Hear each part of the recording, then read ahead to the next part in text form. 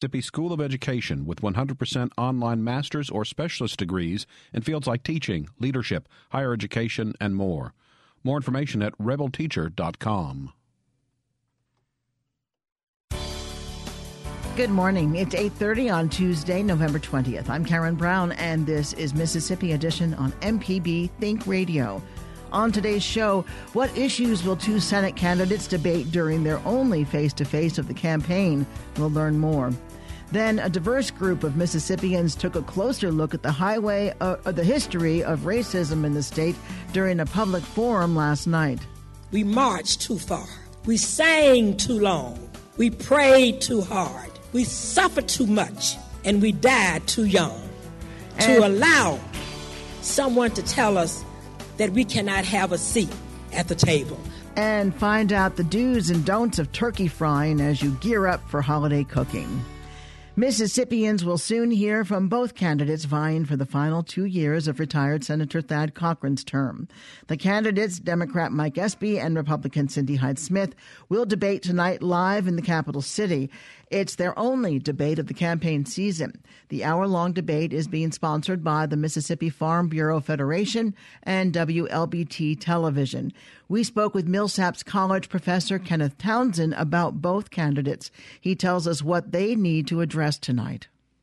I think both of the candidates have to speak in a way that energizes their base, because that's the key to a runoff election like this, where voter turnout is likely to be a bit down from the general election that we held earlier this month. So Espy has to speak in a way that energizes his base, which is largely black voters, a bit younger voters. Cindy Hyde-Smith has to speak in a way that energizes her base, sort of mainstream, if you can call them that, Republican Party voters in Mississippi. That has to be a first priority, I think, for both candidates. Other than that, I think they have to think secondarily about the other people they need to target. For somebody like Espy, that secondary target has to be folks who are kind of on the fence, people who are maybe a little bit more on the moderate side of things, who are a little bit uncomfortable with some of the comments perhaps that Hyde-Smith has made in recent weeks. And then Cindy Hyde-Smith, her secondary target, I think, has to be folks who are maybe not part of the Republican establishment, who have been her voters all along, but the people who are like the McDaniel camp. And those voters, she has to make sure that she speaks to them in some way to get some of them out to vote for her. From her camp, is there the fear that McDaniel's people will simply stay home? I think that has to be an ongoing concern for her. You know, McDaniel has been a bit more conciliatory following his loss earlier this month than some people had thought. But it's hard to know. His supporters are true diehards and a little bit unpredictable. So she has to be hoping and trying to do whatever she can to make sure that at least some of them come out. For her to win this, she has to get the people who voted for her to come back out, and at least some of the McDaniel people in order for her to feel comfortable going into the vote. As you said, historically, runoff elections do not bring a lot of voters out. However, midterm elections normally don't either, and there was a surge of voters for the midterm. And because this Senate race is the last Senate race that'll be decided in the country, might that bode well for good voter turnout? I think you're right to point that out. I would expect that voter turnout for this is going to be higher than is typically the case for runoff elections. With that said, I would be a little surprised if the turnout was as high as it was for the election, the general election earlier this month. But this is somewhat uncharted territory. The high voter turnout in this year's midterms, both in Mississippi but around the nation, was truly remarkable. So for those of us who are maybe feeling like a lot is wrong with politics at present and we can point to the things that aren't going well, I think that we can all take some comfort in the fact that voting is up and that people are engaged. And I would hope that, irrespective of one's particular political affiliations, that maybe we can find some good in that and hope that the turnout will be good for the November 27th vote as well. Tonight's debate, the surroundings is a little bit different. There will be no live audience.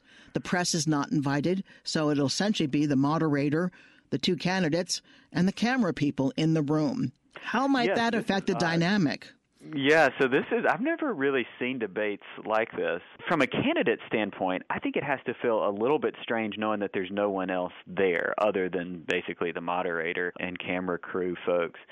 Neither of these candidates has taken part in debates in recent months or years, so I'm assuming that they are going through debate prep where they're trying to simulate circumstances as best as possible. Who knows exactly why this particular model emerged? But, if you're concerned about being distracted by audience members, by folks causing a ruckus, then I guess this would be something that you look forward to. But if I were a candidate myself, I think I would feel like it was a little bit artificial, and I think I probably would like to have some audience there, but I'm not a candidate. They are. And it seems that having an audience would bring a certain energy to the room that might energize the candidates themselves. Exactly, right. I mean, if you're running for office, often you run for office in part because you either like the energy that you get from others as you campaign, or, at least you can tolerate it pretty well, right? You come to get used to it. And find some energy from it. But yeah, I think that this is unusual to not have anyone in the crowd, even if they're not supposed to talk. Often there is a certain energy that you hear from an audience, even if it's the occasional sigh, or random clap that isn't supposed to happen. There's something that you can feed from that engagement. So yeah, I think that's unusual, and I don't know how it will affect the two candidates' energy, though. I think that's a fair question and something that I'll certainly be paying attention to as I watch. It would seem that both candidates have plenty of ammunition against the other candidate. What do you expect to hear for either one of them? Sure. Well, I fully expect references to the Ivory Coast contract that SB had been a part of a few years back that Fox News broke a few days ago. I fully expect that to be referenced by Cindy Hyde-Smith. I wouldn't at all be surprised if Mike Espy alludes to the public hanging or the so-called voter suppression comments from last week, or that surfaced last week. With that said, I think both candidates have to be a little bit careful because they don't want to alienate too many folks who are maybe on the fence. And I think for Espy in particular, he's been trying to walk a tightrope because at the end of the day, if past elections are any guide, and if self-expressed political ideology and party affiliation are any guide, he can't win by simply getting out Democratic votes. He has to get out Democratic votes, but also get a sliver of others. Right? He has to do well among African-American voters who disproportionately vote Democratic in Mississippi and throughout the nation. But he has to also get a sliver of white voters who don't typically vote Democrat. He has a two-pronged front. Really get out voter turnout for his traditional base, but then attract a few others. And if he is too aggressive on what some would consider a race card or something like that, then I think he does risk alienating the more moderate white voters. And if you see the way that he has been speaking, he hasn't really been so-called playing up the race card very aggressively, even in light of some of these comments that have emerged in the last week or two. His language seems to be referencing, right, well, we have to do things that are good for all Mississippians and that sort of thing. So I think that's what he's going to be trying to do. On the other hand, Cindy Hyde-Smith, I think, is going to continue to push that SB is not right for Mississippi, that he's tainted by outside affiliations, right, these out-of-state supporters, et cetera, that we've seen in some of her campaigning, as well as this tag of corruption, whether we're looking at the early 90s cases that were ultimately dismissed or some of the Ivory Coast contract controversy from a few years ago. That's not going to be comfortable for her to say or for him to respond to, I wouldn't imagine. Kenneth Townsend is the executive director of the Institute for Civic and Professional Engagement and assistant professor of political science at Millsaps College. Thanks, Kenneth. Thanks, Karen. The runoff election between U.S. Senate candidate Cindy Hyde-Smith and Democrat Mike Espy is November 27th. You can hear the debate in its entirety tonight, beginning at 7 here on MPB Think Radio. Coming up, a diverse group of Mississippians took a closer look at the history of racism in the state during a public forum last night. This is Mississippi Edition on MPB Think Radio. U.S. Senate candidates Mike Espy and Cindy Hyde-Smith will discuss the issues in a live debate tonight in Jackson. It's their only debate of the campaign season. Tune in to MPB Think Radio at 7 tonight for the hour-long debate sponsored by the Mississippi Farm Bureau Federation and WLBT Television. What will it take for Cindy Hyde-Smith or Mike Espy to win the Senate runoff? Join us as the candidates go head-to-head in a live debate heard right here on MPB Think Radio at 7 tonight.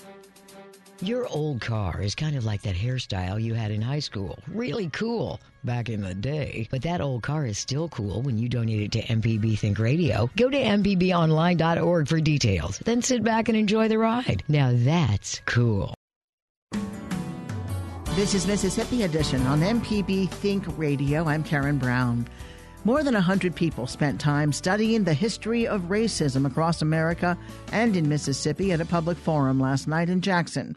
Hosted by the American Civil Liberties Union, a front row seat was a conversation organizers say was important after recent racially charged comments made by Republican U.S. Senator Cindy Hyde-Smith. Jeff Robinson is the ACLU's deputy legal director. He says Mississippi leads the southern states in the number of documented lynchings of African Americans between 1877 and 1950. So you want to know race at the turn of the century in America? And this is what it was. In 1900, there were race riots in New Orleans and New York City. In 1901, 105 blacks were lynched. 1902, 85 blacks were lynched.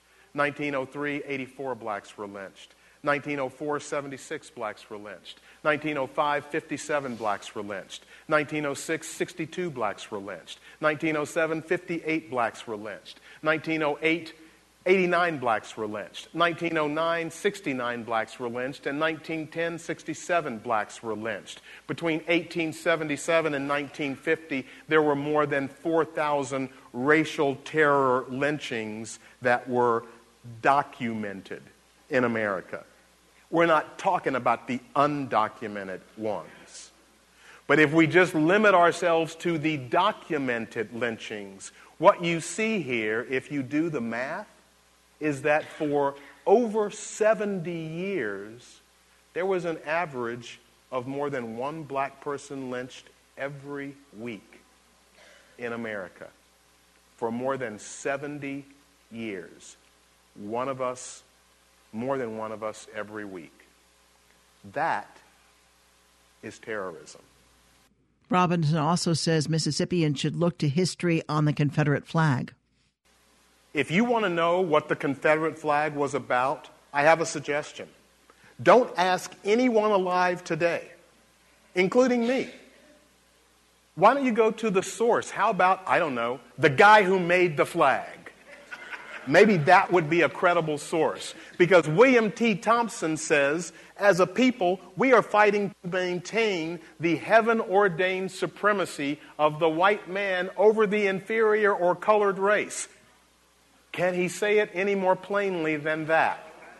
Many people in this room probably know that there were 4 iterations of the Confederate battle flag. The first one was all white with the stars and bars up in the corner. And then there were different iterations. But this is the man designing them. And what else does he say? A white flag would thus be emblematic. As a national emblem, it is significant of our higher cause, the cause of a superior race. Folks, he is saying it as plainly as he possibly can.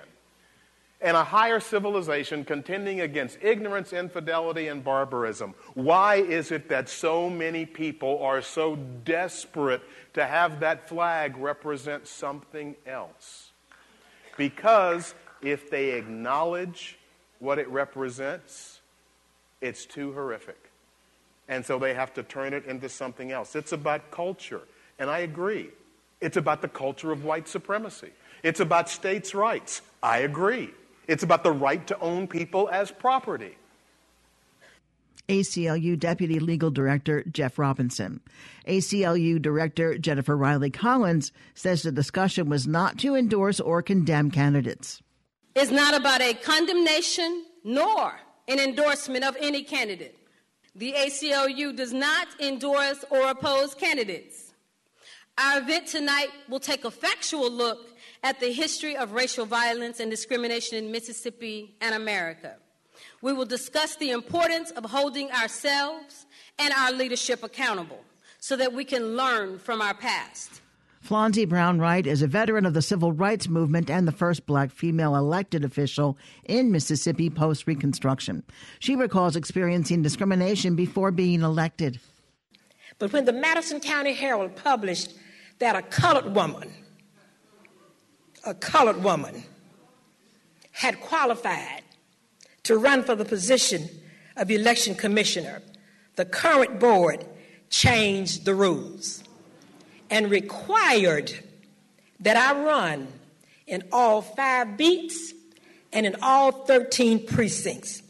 Now that to me was a real definition of voter suppression. However, in spite of every obstacle that they placed in my path, every obstacle of racial injustice that they created for me, I still beat the incumbent. Wright reflects on the work of civil rights activists in Mississippi. We marched too far. We sang too long. We prayed too hard. We suffered too much. And we died too young to allow someone to tell us that we cannot have a seat at the table. Civil rights veteran Flonzie Brown Wright. Listen to MPB News on all your devices. Just download the MPB Public Media app or tell your smart speaker, open MPB Think Radio. Coming up, find out the do's and don'ts of turkey frying as you gear up for holiday cooking. This is Mississippi Edition on MPB Think Radio. Have you thought about all the laws that our schools have to be aware of? Not only employment and athletics, but school safety, religion, technology, health and nutrition? In legal terms, we'll touch on those topics and answer your questions with our guest, the attorney for the Jackson Public Schools, Joanne Nelson Shepard. That's today at 10 a.m. on MPB Think Radio and on the internet at mpbonline.org.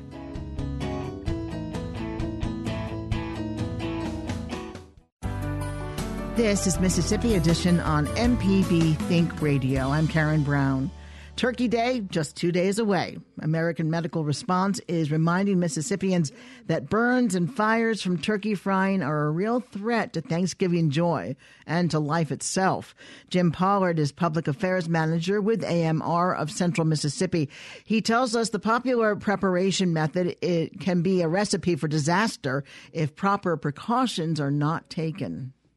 Perfect recipe for disaster, quite frankly. Hot metal, boiling oil, the excitement of the holiday, and maybe alcohol involved. And kids running around. Exactly. And unfortunately, there are folks who get pretty seriously hurt every year in the country. You'll see reports late evening on Thanksgiving Day or the next day of someone who was badly burned while frying a turkey. But a critical point for us today is that for every one of those potentially life-threatening injuries, there are hundreds, if not thousands, of far less serious injuries that hurt like the dickens, take a while to heal up, and are scary as all get out. So we're hoping to heighten everybody's sensitivity, let them have their antenna up, that when you're dealing with these elements of hot oil and hot liquid, hot metal, and these other factors, you're taking a chance to a degree. The greatest risk is putting a turkey wet with water because it's not completely thawed out, or because you washed it, or you used it to measure the amount of oil that you put in the pot. Put in some water, make sure that the water covers the turkey by about a half an inch, but you got to then empty the water out and dry the turkey inside and out. But when you put a turkey wet with water in boiling oil, wow, it can cause what's called a flashover, which is rather like an eruption. And there are some awful, scary videos on YouTube and other sites. So before you even get the lid on, it's splattering hot oil. It's like a volcano, and it can come over the edge of the pot and then get into the heat source, like the propane gas flames, and then you've got an even bigger problem on your hands. Turkey fryers are getting more and more popular every year. It just seems like more and more of them, and there are more brands. Yep. And the advertisers for those companies make them sound like the safest things in the world. They don't mention all of these safety precautions that need to be taken? Well, actually, they do, because they have instructions with safety advice, precautions on those instructions when you open up your new turkey fryer. But sadly, I don't think some folks just figure, oh, okay, how do you get this thing going? And they just kind of skim over the safety tips, which again, that can be just absolutely deadly. One of the most important pieces of advice is don't leave a turkey fryer unattended ever. Does it have to be outside? Oh, absolutely, absolutely. Not there are. You hear about countertop turkey fryers? No. Well. Outside, if it's built to be inside and you read those instructions really carefully and you're willing to take that risk, I don't think I would. But turkey frying in general, outside, with the conventional fryers at any rate, outside and always and only outside, not under a carport. I had a friend in Gulfport who a few years ago just about burned his carport down. How? Where are the flames coming from? Well, he had a flashover. Oh. And then the flames get up in the roof of the carport, and before you know it, he had to call the fire department. We razz him a bit about it to this day. But if it's raining, you want to go under some kind of structure. Don't. You figure out some other way to cook your turkey, because you bring it under the eaves, you bring it next to a wall, into a garage. You're literally playing with fire, and in some instances, depending upon the fuel, you can also be creating carbon monoxide gas. If there's a fire, I mean, it doesn't make sense that you would have, with outdoor fires, you have a bucket of water sitting nearby. You don't want a bucket of water when it comes to a turkey fryer. Not an oil fire ever of any kind. So what anywhere. should you have nearby? Have a conventional fire extinguisher nearby. And make sure that it is rated for oil fires, because you'll see the designations A, B, C is on those are the letters that are on a conventional fire extinguisher. They tell you what types of fires that they're appropriate for, but make sure you have the right kind of fire extinguisher. And we advise, because as you mentioned earlier, kids running around the turkey fryer, draw a circle about 10 inches in draw a circle about 10 feet in diameter around the turkey fryer and declare it a child-free and a pet-free zone. And again, never leave the turkey fryer unattended. A lot of the turkey fryers don't have an automatic shutoff valve, so they need to be watched continuously. If your oil starts to smoke, you turn that sucker off immediately. You have to have oil. Peanut oil is one of the most popular. What happens if it starts smoking? What does that mean? It means that it's on the verge of catching fire. Oh. And you want to turn it off before that happens for sure. And you want to make certain that the turkey fryer is on a flat, stable, dry surface. Concrete is best, something that's not at all flammable. Keep the device away from any leaves or branches, any bushes, anything whatsoever that could catch fire. Don't overfill the fryer. That's one of the worst mistakes folks make, is because if it's when the oil gets hot, it's going to expand, it's going to come up. So don't overfill beyond the fill line that's usually engraved into the inside of the pot. And if you don't have, for some reason, a fill line, make sure you leave 3 to 5 inches between the top of the pot and the top of the oil. It sounds like the most concerning times are putting the turkey in and taking the turkey out. Yeah. First of all, never move the fryer once you've started it up. But yeah, absolutely. Now, just about any turkey fryer is going to come with a hook that you put down in the bird, and you lower the bird slowly. A dry bird, remember, no water on it whatsoever. You lower the bird slowly into the oil, and you bring it back out slowly. And I recommend some of the cookers come with a bar, like a metal bar that you can run under one of the hooks, and therefore it's safer if you have one person on one end of the bar and one person on the other end of the bar, and that way you don't have hands that are over the boiling oil itself. And it's not a bad idea to wear some goggles as well, because the oil will splatter up in your face. Jim Pollard is the Public Affairs Manager for AMR, which is American Medical Response. Thanks, Jim. Thank you. Everybody have a wonderful and safe Thanksgiving. I'm Karen Brown. Join us again tomorrow morning at 8:30 for the next Mississippi edition, only on MPB Think Radio. Support for MPB comes from the University of Mississippi School of Education with 100% online master's or specialist degrees in fields like teaching, leadership, higher education, and more. More information at rebelteacher.com.